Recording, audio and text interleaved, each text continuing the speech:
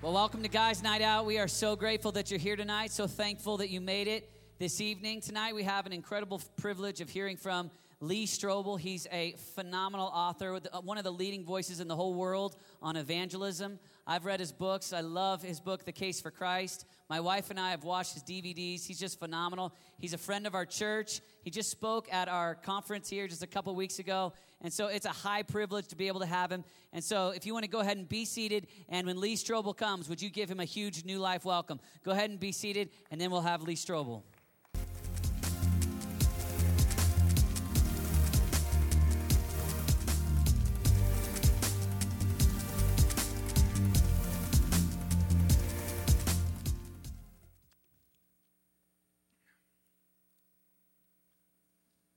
Hello.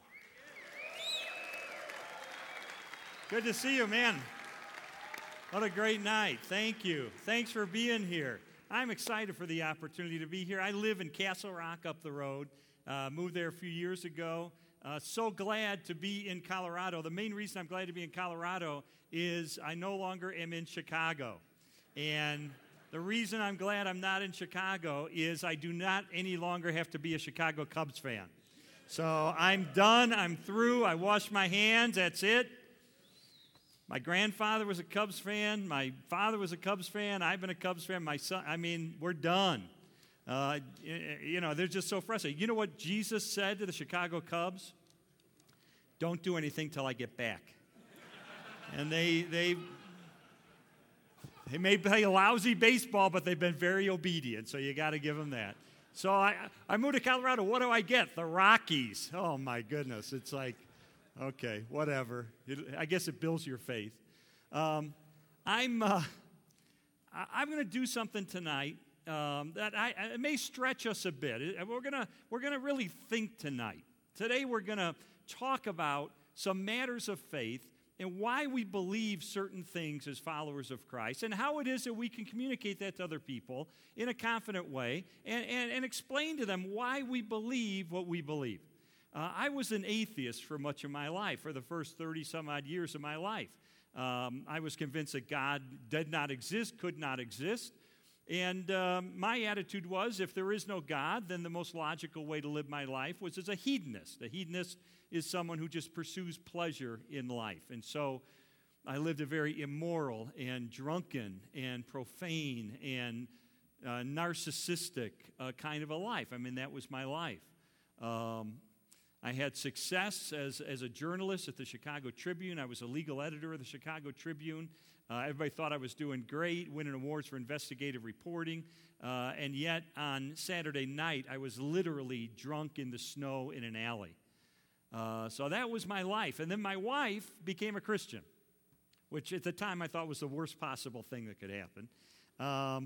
But positive things began to happen in her life. I began to watch as her life changed as she followed Christ. And the way in which she related to me and the children and so forth was very winsome, and it was very attractive. And so one day she said to me, I was sleeping off a hangover, and she said, why don't you go to church with me today? And I thought, you know what, I'm going to go. Get her out of this cult that she's involved in, So I went with her to church. I heard the gospel explained. I didn't believe it, but I decided to investigate it, use my journalism training, my legal training, and investigate, is there any credibility to Christianity or any other world religion? And that launched me on what turned out to be a nearly 2-year investigation of the evidence for faith. Now, as I began that investigation, one thing became very clear to me quickly, and that's this. If you want to determine if Christianity is true, if you want to determine that not only is Christianity true, but every other faith system in the world is false, if you want to determine that for sure, it all boils down to one question. And here's the question. Did Jesus or did he not return from the dead? That's the ball game. Why is that the ball game? Because Jesus made transcendent and messianic and divine claims about himself. He claimed to be the Son of God. At one point, he stood before a group and he said, I and the Father are one. And the word in the Greek there for one means it's not masculine, it's neuter, which means that Jesus was not saying I and the Father are the same person. He was saying I and the Father are the same thing. We're one in nature. We're one in essence. So how did people respond? Well, they picked up stones to kill him because they said, you, a mere man, are claiming to be God. So Jesus claimed to be the Son of God, but so what? I could do that. Anybody could claim to be the Son of God. But if Jesus claimed to be the Son of God, died, and then 3 days later rose from the dead, that's pretty good evidence he's telling the truth, right? That's why the resurrection is the cornerstone, the linchpin of the Christian faith. The Apostle Paul recognizes this in 1 Corinthians 15, verse 17. He says, if Christ has not been raised, your faith is futile. You're still in your sins. In other words, if the resurrection is false, our faith is worthless. If it is true, it means that Jesus is who he claimed to be. He is our Lord. He is our Savior. It changes everything. So how do you know Jesus rose from the dead? How can you be sure? And how can you, if someone challenges you and says you're a Christian, you believe, what, in the Easter Bunny and that Jesus rose from the dead? I believe he rose from the dead, but I've got good reasons for doing that. And I want to talk to you tonight about those reasons. I want to give you 4 words that begin with the letter E, so it'll be easy to remember, that will give you a framework so that you can personally have confidence in your own life that Jesus did rise from the dead. He is the Son of God, but also so that as you encounter people, you might have an opportunity to talk about why you believe Jesus did rise from the dead and thus prove that he's the Son of God. Now, as I did this investigation, I want to make one thing clear. I did not give the Bible any credibility that was special. I didn't believe it was the Word of God. I didn't believe it was inerrant. I didn't believe it was inspired. I do now, but I was a skeptic then. So I didn't give the Bible any special credibility, but I had to accept the New Testament for what it undeniably is. It is a set of ancient historical documents. And I knew, just as you can test other historical writings, you can put those same tests to the Bible to try to determine, is it telling me the truth? So in other words, I didn't just open the Bible and says, oh, Jesus rose from the dead, end of case. I wanted to dig beneath that. How do I know the Bible is accurate historically when it says that Jesus rose from the dead? So how would you explain the evidence for the resurrection of Jesus? What would you say if someone challenged you and said, why would you believe Jesus died for your sins and rose from the dead? Well, I'm going to give you 4 words, begin with the letter E, so you'll always remember what is the evidence for why I'm a Christian, why I follow Jesus Christ. Here's the first E. Stands for the word execution. You got to have a death, right, before you can have a resurrection. How do we know Jesus really was executed under Pontius Pilate? How do we know that that's historically true? Well, as I investigated this, what I learned very quickly is that there is no dispute about this among scholars in the field. You go to ancient historians, virtually all of them, whether they're a Christian or an atheist, will tell you that, yes, Jesus was executed on a Roman cross under the reign of Pontius Pilate. Why is everybody so sure of this, even non-believers? Because when you study ancient history, one thing you learn is that we're lucky if we have one source to confirm a fact from ancient history, maybe 2 sources to tell us something from ancient history. But in the case of the execution of Jesus Christ, we not only have multiple early independent reports that he was executed in the writings of the New Testament, but we also have 5 ancient sources outside the Bible that confirm and corroborate Jesus being executed. We have Josephus, a first-century Jewish historian who worked for the Romans. Tacitus, another early historian. Even the Jewish Talmud admits that Jesus was executed. There is no dispute about this among scholars because we have so many sources confirming it. In fact, you would get laughed out of a major academic institution if you claim that, no, Jesus wasn't executed. In fact, you could go to an atheist New Testament scholar like Gerd Ludemann of Vanderbilt University. And this is what he'll tell you, quote, Jesus' death as a consequence of crucifixion is indisputable. Now, there's not a lot about ancient history that a skeptical, atheist scholar like Gerd Ludemann will say is indisputable. One of those things is the execution of Jesus. The first E is for execution. Jesus was dead. The second E, this is my favorite one, is from the word early.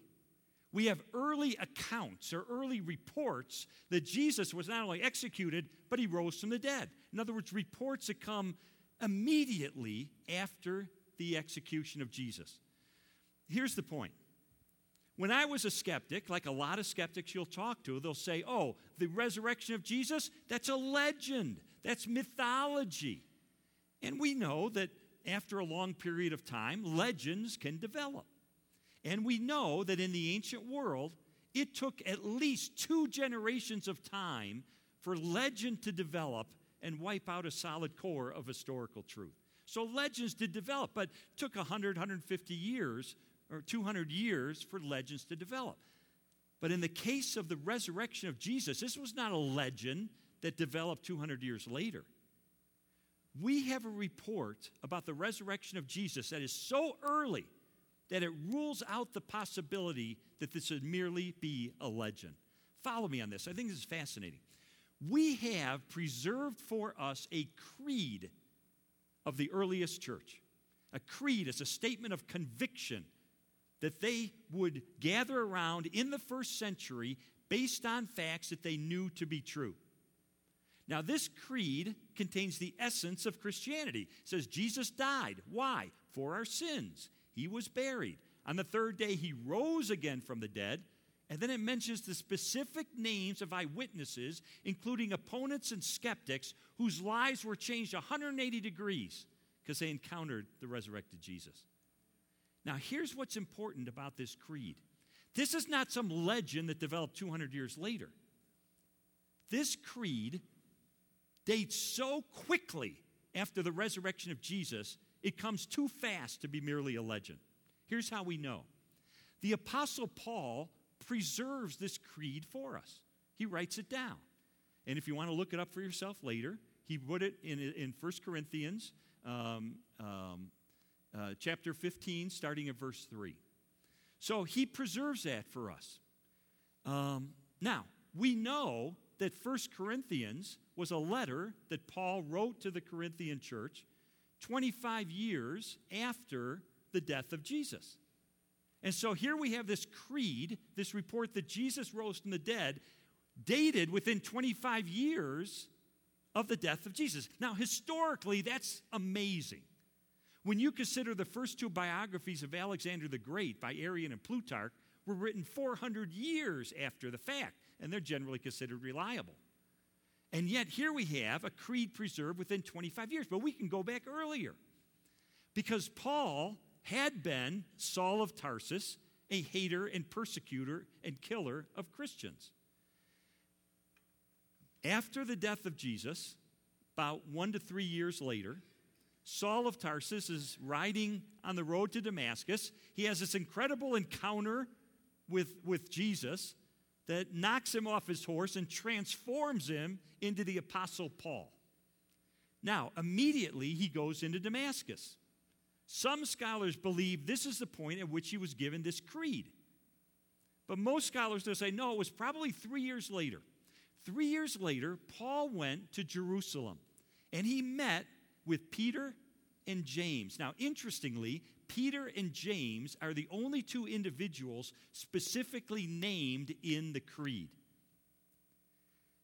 So Paul meets with Peter and James for 15 days. And in describing this meeting, which he describes in Galatians chapter 1, Paul uses the Greek word hysteresis. And what that means is Paul's saying, I wasn't just shooting the breeze with Peter and James. This was an investigative inquiry. We were checking our facts. We were considering really important and weighty things in our meeting over 15 days. And most scholars will say this was the point at which Peter and James, who are mentioned in the creed, gave him this creed about the resurrection of Jesus. Now, either way, it means within 1 to 6 years after the death of Jesus, we now have a creed that reports his resurrection from the dead. But we can go back even earlier, because if that creed can be dated back to 1 to 6 years after the life of Jesus, we know that the facts that make up that creed go back even earlier, virtually to the cross itself. So the point is this, friends, we don't have a huge time gap between the death of Jesus and the development of a belief that he rose from the dead. There are reports that go right back to the cross itself. In fact, one of the greatest historians in this area is James D.G. Dunn, and this is what he wrote. He said, this tradition, this creed, we can be entirely confident was formulated as a creed, as tradition, within months of Jesus' life, or his death. I mean, think of that. Within months. Friends, it would be unprecedented in the history of the world for a legend to develop that fast and wipe out a solid core of historical truth. The resurrection of Jesus is not a legend. We have the report that goes right back. And that's not the early report we've got. We've got others in the writings of Matthew, Mark, Luke, and John, the book of Acts, and elsewhere in the New Testament. These other writings are circulating so early that they were circulating during the lifetimes of Jesus' contemporaries, who would have been all too happy to point out the errors if they were making this stuff up. Friends, we got an execution. Jesus was dead. We have reports of him rising from the dead that come so immediately after the event, they cannot be merely a legend. And in fact, if you read that creed for yourself, one of the things it says is, Jesus at one point appeared to 500 people at once, and if you don't believe us, go talk to those guys. They're still around. You don't say that unless you're pretty darn confident that they're going to back you up. So Jesus is executed. He's dead. The reports that he rose from the dead come too quickly to merely be a legend. Those are 2 E's. Third E, though, stands for the word empty. We've got an empty tomb. Now, we could talk the rest of the evening about all the evidence that supports the fact that the tomb of Jesus was empty. I'm going to mention just a couple of things really quickly. First of all is what's called the Jerusalem factor. The Jerusalem factor. And what this means is this. The site of Jesus' tomb was known to Christians and non-Christians alike. If it were not empty, it would have been impossible for a movement founded on the resurrection to explode into existence in the very same city where Jesus had been publicly executed just a few weeks before. That's the Jerusalem factor. Second reason we know the tomb was empty is called the criterion of embarrassment. And this is very interesting. If you're an historian and you're trying to determine, is this ancient document telling me the truth? Is the New Testament telling me the truth about the tomb of Jesus being empty?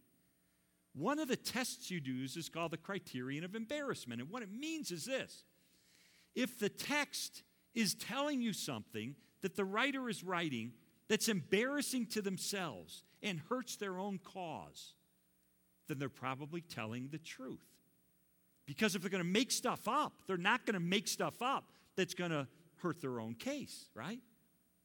So think about this. Who was it who discovered the tomb of Jesus empty? Women. Women discovered the tomb empty. Now, here's the deal. In the first century culture, Jewish culture and Roman culture, that is embarrassing. That hurts your case. Why?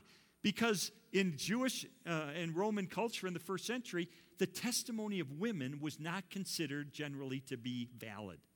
They weren't trusted as witnesses. They generally were not allowed to testify in a court of law. They were not considered credible and trustworthy. That's just the way the first century was. We see that in the writings of the Jewish Talmud that says that any evidence which a woman gives is not valid to offer. Josephus, writing in the first century of Jewish and Roman culture, said, but let not the testimony of women be admitted. So women were not considered credible. And yet, if you go to the documents in the New Testament, who do they tell you discovered the tomb empty? Women. Friends, if they were going to make up the story about the empty tomb and invent the story, they never would have said women discovered the tomb empty. That hurts their case. In fact, they were attacked. Christians were attacked in the 2nd century by people who would say, well, you can't trust the resurrection. It was women that discovered the tomb empty. So why do the Gospels tell us women discovered the tomb empty? Because that's apparently what happened. And they decided, hey, that's what happened. We're going to report it. Is it going to hurt our case? Yes. Is it going to embarrass us in our culture? Yes. But what are we going to do? It's what happened. So historians will tell you they're probably telling the truth. But third reason we know the tomb is empty, this is my favorite one, is that even the opponents of Jesus admitted that the tomb of Jesus was empty. There was no dispute about this in the 1st century. How do we know? Because when the disciples began to proclaim that the tomb of Jesus was empty, what the opponents of Jesus did not say was baloney. We know where the tomb, go look in the tomb yourself. You're going to find the body. They didn't say that. What they said, and we know this from documents inside the New Testament and outside the New Testament, what they said was this: oh, well, the disciples stole the body. Now think about this. What is that? That's a cover story. They're implicitly admitting, yes, the tomb is empty, but we can explain it away. The disciples stole the body. See what I'm saying? They're admitting it's empty. It's like if you're a student and you go to your teacher and you say to your teacher, the dog ate my homework. You're implicitly admitting, I don't have my homework, but I've got an explanation. The dog ate it. Same thing. They're saying, yeah, we admit the tomb is empty, but we can explain it. The disciples stole the body. So everybody's admitting the tomb is empty. The question is, how did it get empty? And by the way, the idea the disciples stole the body, nobody believed it then, nobody believes it now. Disciples didn't have the motive, they didn't have the means, and they didn't have the opportunity. So it was a stupid cover story. But the point is, they're admitting the tomb is empty. So friends, the question of history has never been, was the tomb of Jesus empty? The question of history has always been, how did the tomb get empty? That's the question. So you go down the list of suspects. The Romans weren't about to steal the body. They wanted Jesus dead. The Jewish leaders weren't about to steal the body. They wanted Jesus to stay dead. Disciples weren't about to steal the body. Why? So they could live lives of deprivation and torture and be willing to die for what they knew was a lie? I don't think so. I think the best explanation for the tomb being empty is that Jesus rose from the dead, especially when we combine it with the fourth word that begins with the letter E, which is the word eyewitnesses. Not only was Jesus' tomb discovered empty, but over a period of time, Jesus is seen alive by more than 515 eyewitnesses, by skeptics and opponents and enemies, as well as believers, indoors and outdoors, to men and to women, to groups and to individuals. I mean, 515 eyewitnesses, you kidding me? I was legal editor of the Chicago Tribune. One of my jobs was to travel the country and cover major trials that were going on.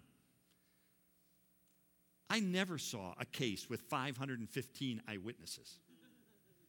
I mean, if we took a chair and put it on this platform and says, okay, this is going to be our witness stand. And we call to the witness stand every individual who encountered the resurrected Jesus. And we allow them to testify and be cross-examined for just 15 minutes each. And we sat here around the clock. Do you realize we've been sitting here for 5 straight days? How many of us, after hearing 128 straight hours of eyewitness testimony, would walk away saying, I don't believe it? This is phenomenal. Now, think about this. Remember we said we're lucky in ancient history if we have one source to confirm a fact, or maybe 2 sources to confirm a fact. Get this.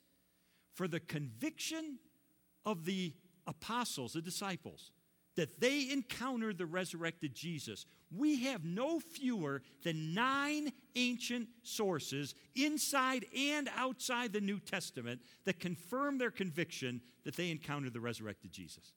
This is an avalanche of historical data. And I'll just click through, if anybody challenges you on this, I'll just click through these 9 sources for the conviction of the apostles that they encountered the resurrected Jesus. I think we're going to put them up on the screen. So there's 9 sources. I'll go through these quickly. What are they? First one is the creed that I mentioned. The creed. Even the greatest Jewish New Testament scholar, Pinchas Lapid, said that this creed is so historically credible, it may be taken as the statement of eyewitnesses. So we have the creed. Secondly, we have the testimony of Paul. Paul personally encountered the resurrected Jesus. He had this vision of Jesus that knocked him off his horse, that turned him into the Apostle Paul. He met and got to know the disciples. And he personally knew James and he personally knew John. And he confirms in 1 Corinthians that we're preaching the same thing. So in other words, I was an eyewitness. I encountered the resurrected Jesus. By the way, they're preaching the same thing. He confirms that the apostles are preaching the same thing. Third fact we have is the book of Acts. The book of Acts in the New Testament records the activities of the early church. And most scholars, even not Christian scholars, will admit that the book of Acts contains summaries of the early preaching of the church right there in the first century. And what was the central message of the early church? Jesus rose from the dead and proved he's the Son of God. Next, we have the Gospels, the 4 Gospels. And there are 9 appearances of Jesus in these 4 Gospels. Now, in recent years especially, we've seen how historians testing the Gospels are reaching more and more the conclusion that the Gospels, Matthew, Mark, Luke, and John, are essentially trustworthy in those historic facts that they report. And in my books, I interview scholars on that question. So we have the 4 Gospels. And then finally, we have the testimony of people who personally knew the apostles. They were students of the apostles, like, for instance, Polycarp or Clement. We'll start with Clement. Clement was personally ordained by Peter. He sat under the teachings of Peter. He knew Peter personally. He knew what Peter believed. And what does Clement tell us? In the first century, Clement writes a letter to the church in Corinth, and he says, I'll quote his letter. He says, the apostles had complete certainty caused by the resurrection of our Lord Jesus Christ. So he confirms the conviction of the apostles that they can encounter the resurrected Jesus. And finally, Polycarp. Polycarp was appointed by John himself as Bishop of Smyrna. And he also writes a letter. 5 times he mentions the resurrection. And this is what he said, referring to Paul and the other apostles. He said, for they did not love the present age, but him who died for our benefit and for our sake was raised by God. So we have 9 ancient sources, inside and outside the New Testament, confirming the conviction of the apostles that they encountered the resurrected Jesus. This is historical gold. So there's a lot of historical data. The execution, nobody disputes that of any credibility. The early accounts, they come so quickly they cannot be a legend. The empty tomb, even the opponents of Jesus admitted implicitly that the tomb is empty. No dispute about that. And the eyewitness accounts, 9 ancient sources confirming the conviction of the apostles that they encountered the resurrected Jesus. He appeared to at least 515 people. Friends, I spent 2 years of my life investigating this kind of evidence and more. And I've written hundreds and hundreds of pages in my books about the historical data, interviewing scholars with PhDs from Brandeis and Cambridge and Yale and major academic institutions. So at the end of this 2 years, after having gathered all this data, I went alone in my bedroom.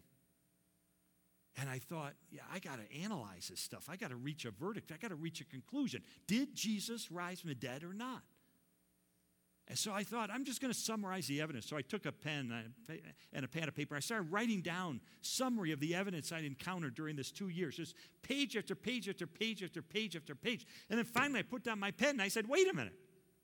In light of this avalanche of historical data that points so powerfully toward the truth of Christianity, I realized it would take more faith to maintain my atheism than to become a Christian. Seriously, that was my conclusion. And so I thought, I believe this based on the historical data that Jesus not only claimed to be the Son of God, but he backed that up by returning from the dead. And then I didn't know what to do. It was a little anticlimactic. It was like 2 years of this and I'm done and this is it. And then I remembered a Christian friend had pointed out a verse to me earlier. John 1:12 says, but as many as received him, to them he gave the right to become children of God, even to those who believe in his name. And I looked at that and I thought, oh, wait a minute, I get it now. That verse, if you take the key words out of that verse, they form an equation of what it means to become a child of God. Believe plus receive equals become. So I said, okay, I got the believe part down. Based on the data, I'm convinced Jesus claimed to be the Son of God, backed it up by returning from the dead. I got that. I believe that based on the evidence. But that isn't enough. I had to receive. Receive what?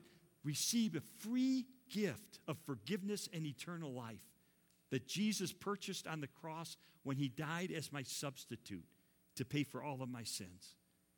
And when I would receive this free gift of forgiveness and eternal life, then I would become, according to John 1:12, a child of God.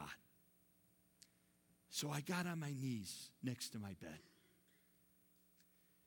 And I poured out a confession of a lifetime of immorality that would absolutely curl your hair. And at that moment, I received complete and total forgiveness through Jesus Christ, and I became a child of God.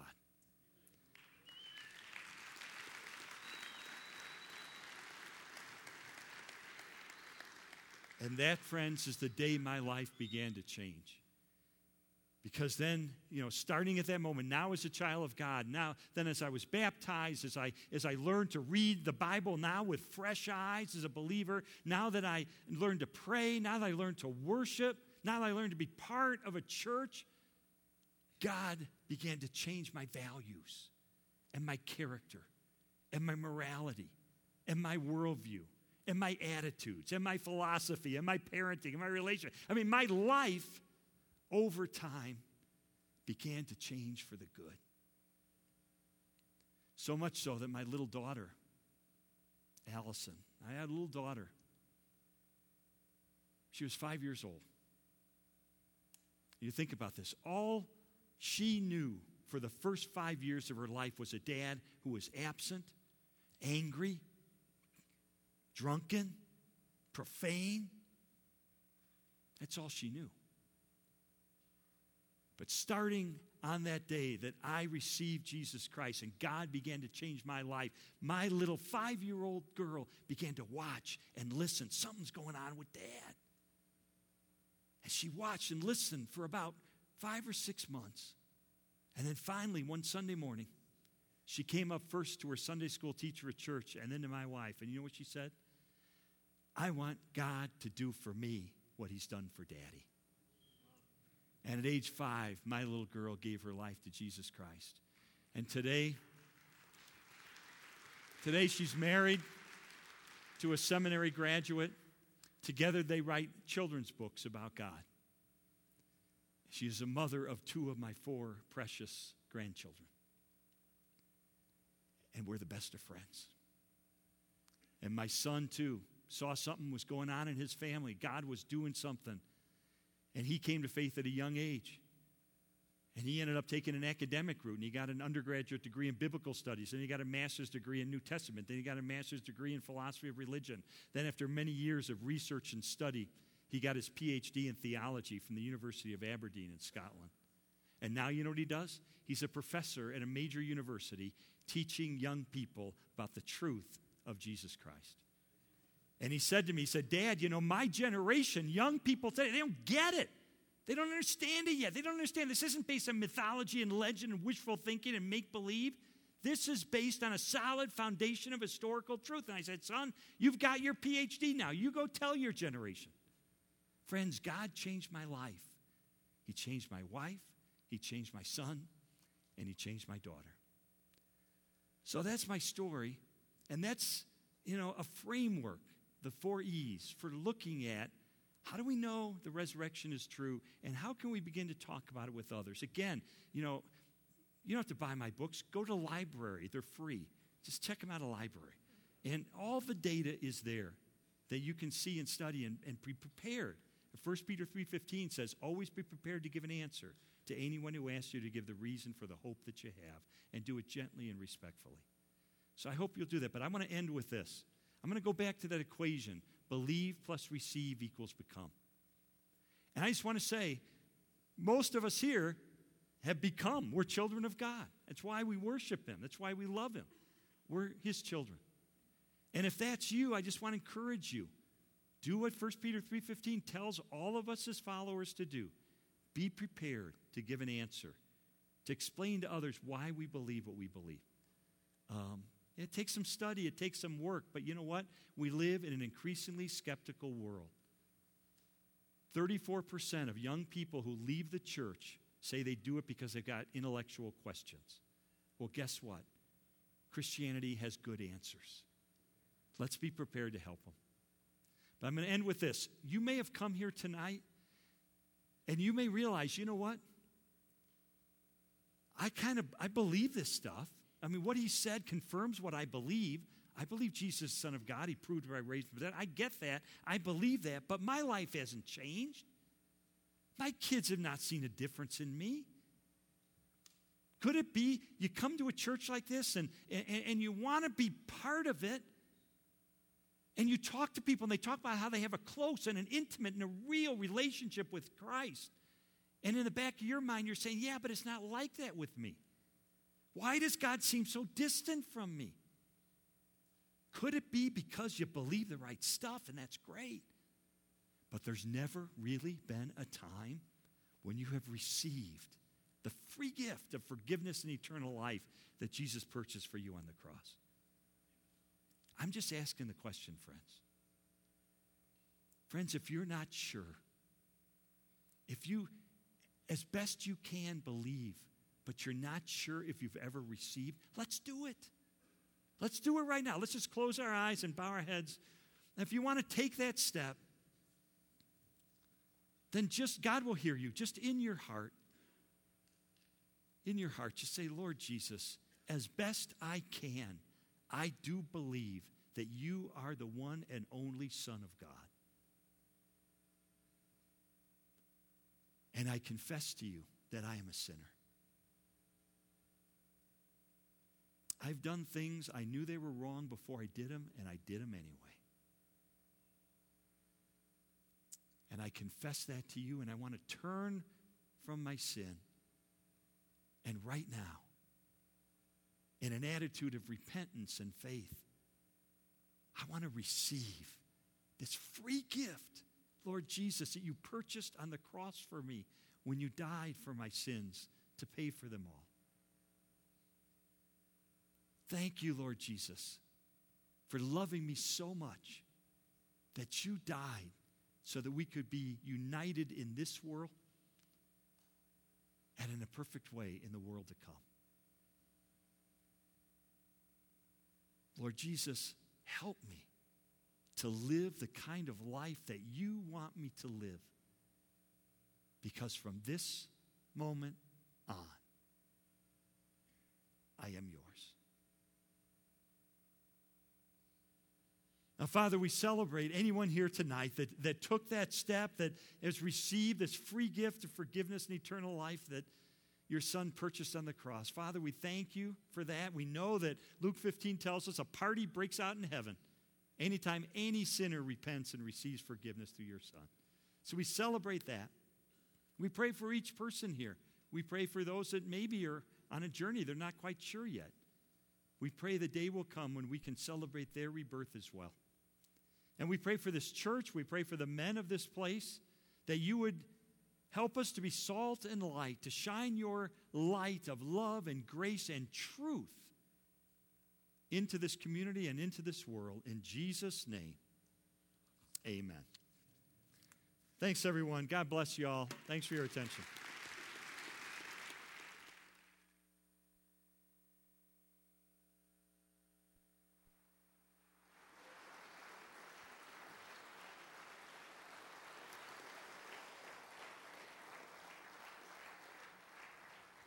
We just want to close tonight with just an atmosphere of worship. And let's take just a minute and let's just pray together. I want to go ahead and invite some of you small group leaders and some of you guys that are leading here in the church in that way. If you want to, in a moment, we want to invite you to come up and be available to pray for people. And if you said yes to Jesus and received this free gift, we just want to invite you to come up here and pray with someone. All right, so staff and small group leaders, if you'd come on up, let me pray, and we'll conclude, all right? Father, in Jesus' name, we just thank you for what you've done tonight. God, we thank you, Lord, for this case for Christ, this reality of what Jesus did for each one of us. We thank you, Lord God, for the evidence. God, we thank you for, Lord, the way that Lee just brought it so clearly, and we ask, Lord, that you would help us to walk in clarity and truth. God, we ask that we would not only receive this, but God, would you help us be clear in articulating the gospel to others? We ask that you would help us to even lead our families in this truth and our friends in Jesus' name. God, we love you so much, and we thank you, Lord, for the good work that you're doing tonight. In Jesus' name, amen. Amen. Again, if you said yes to Jesus tonight and you'd like someone to pray for you, just come on up here. I'd like to invite small group leaders and staff, come on up. God bless you guys. Thank you for being here tonight. All right, have a great night.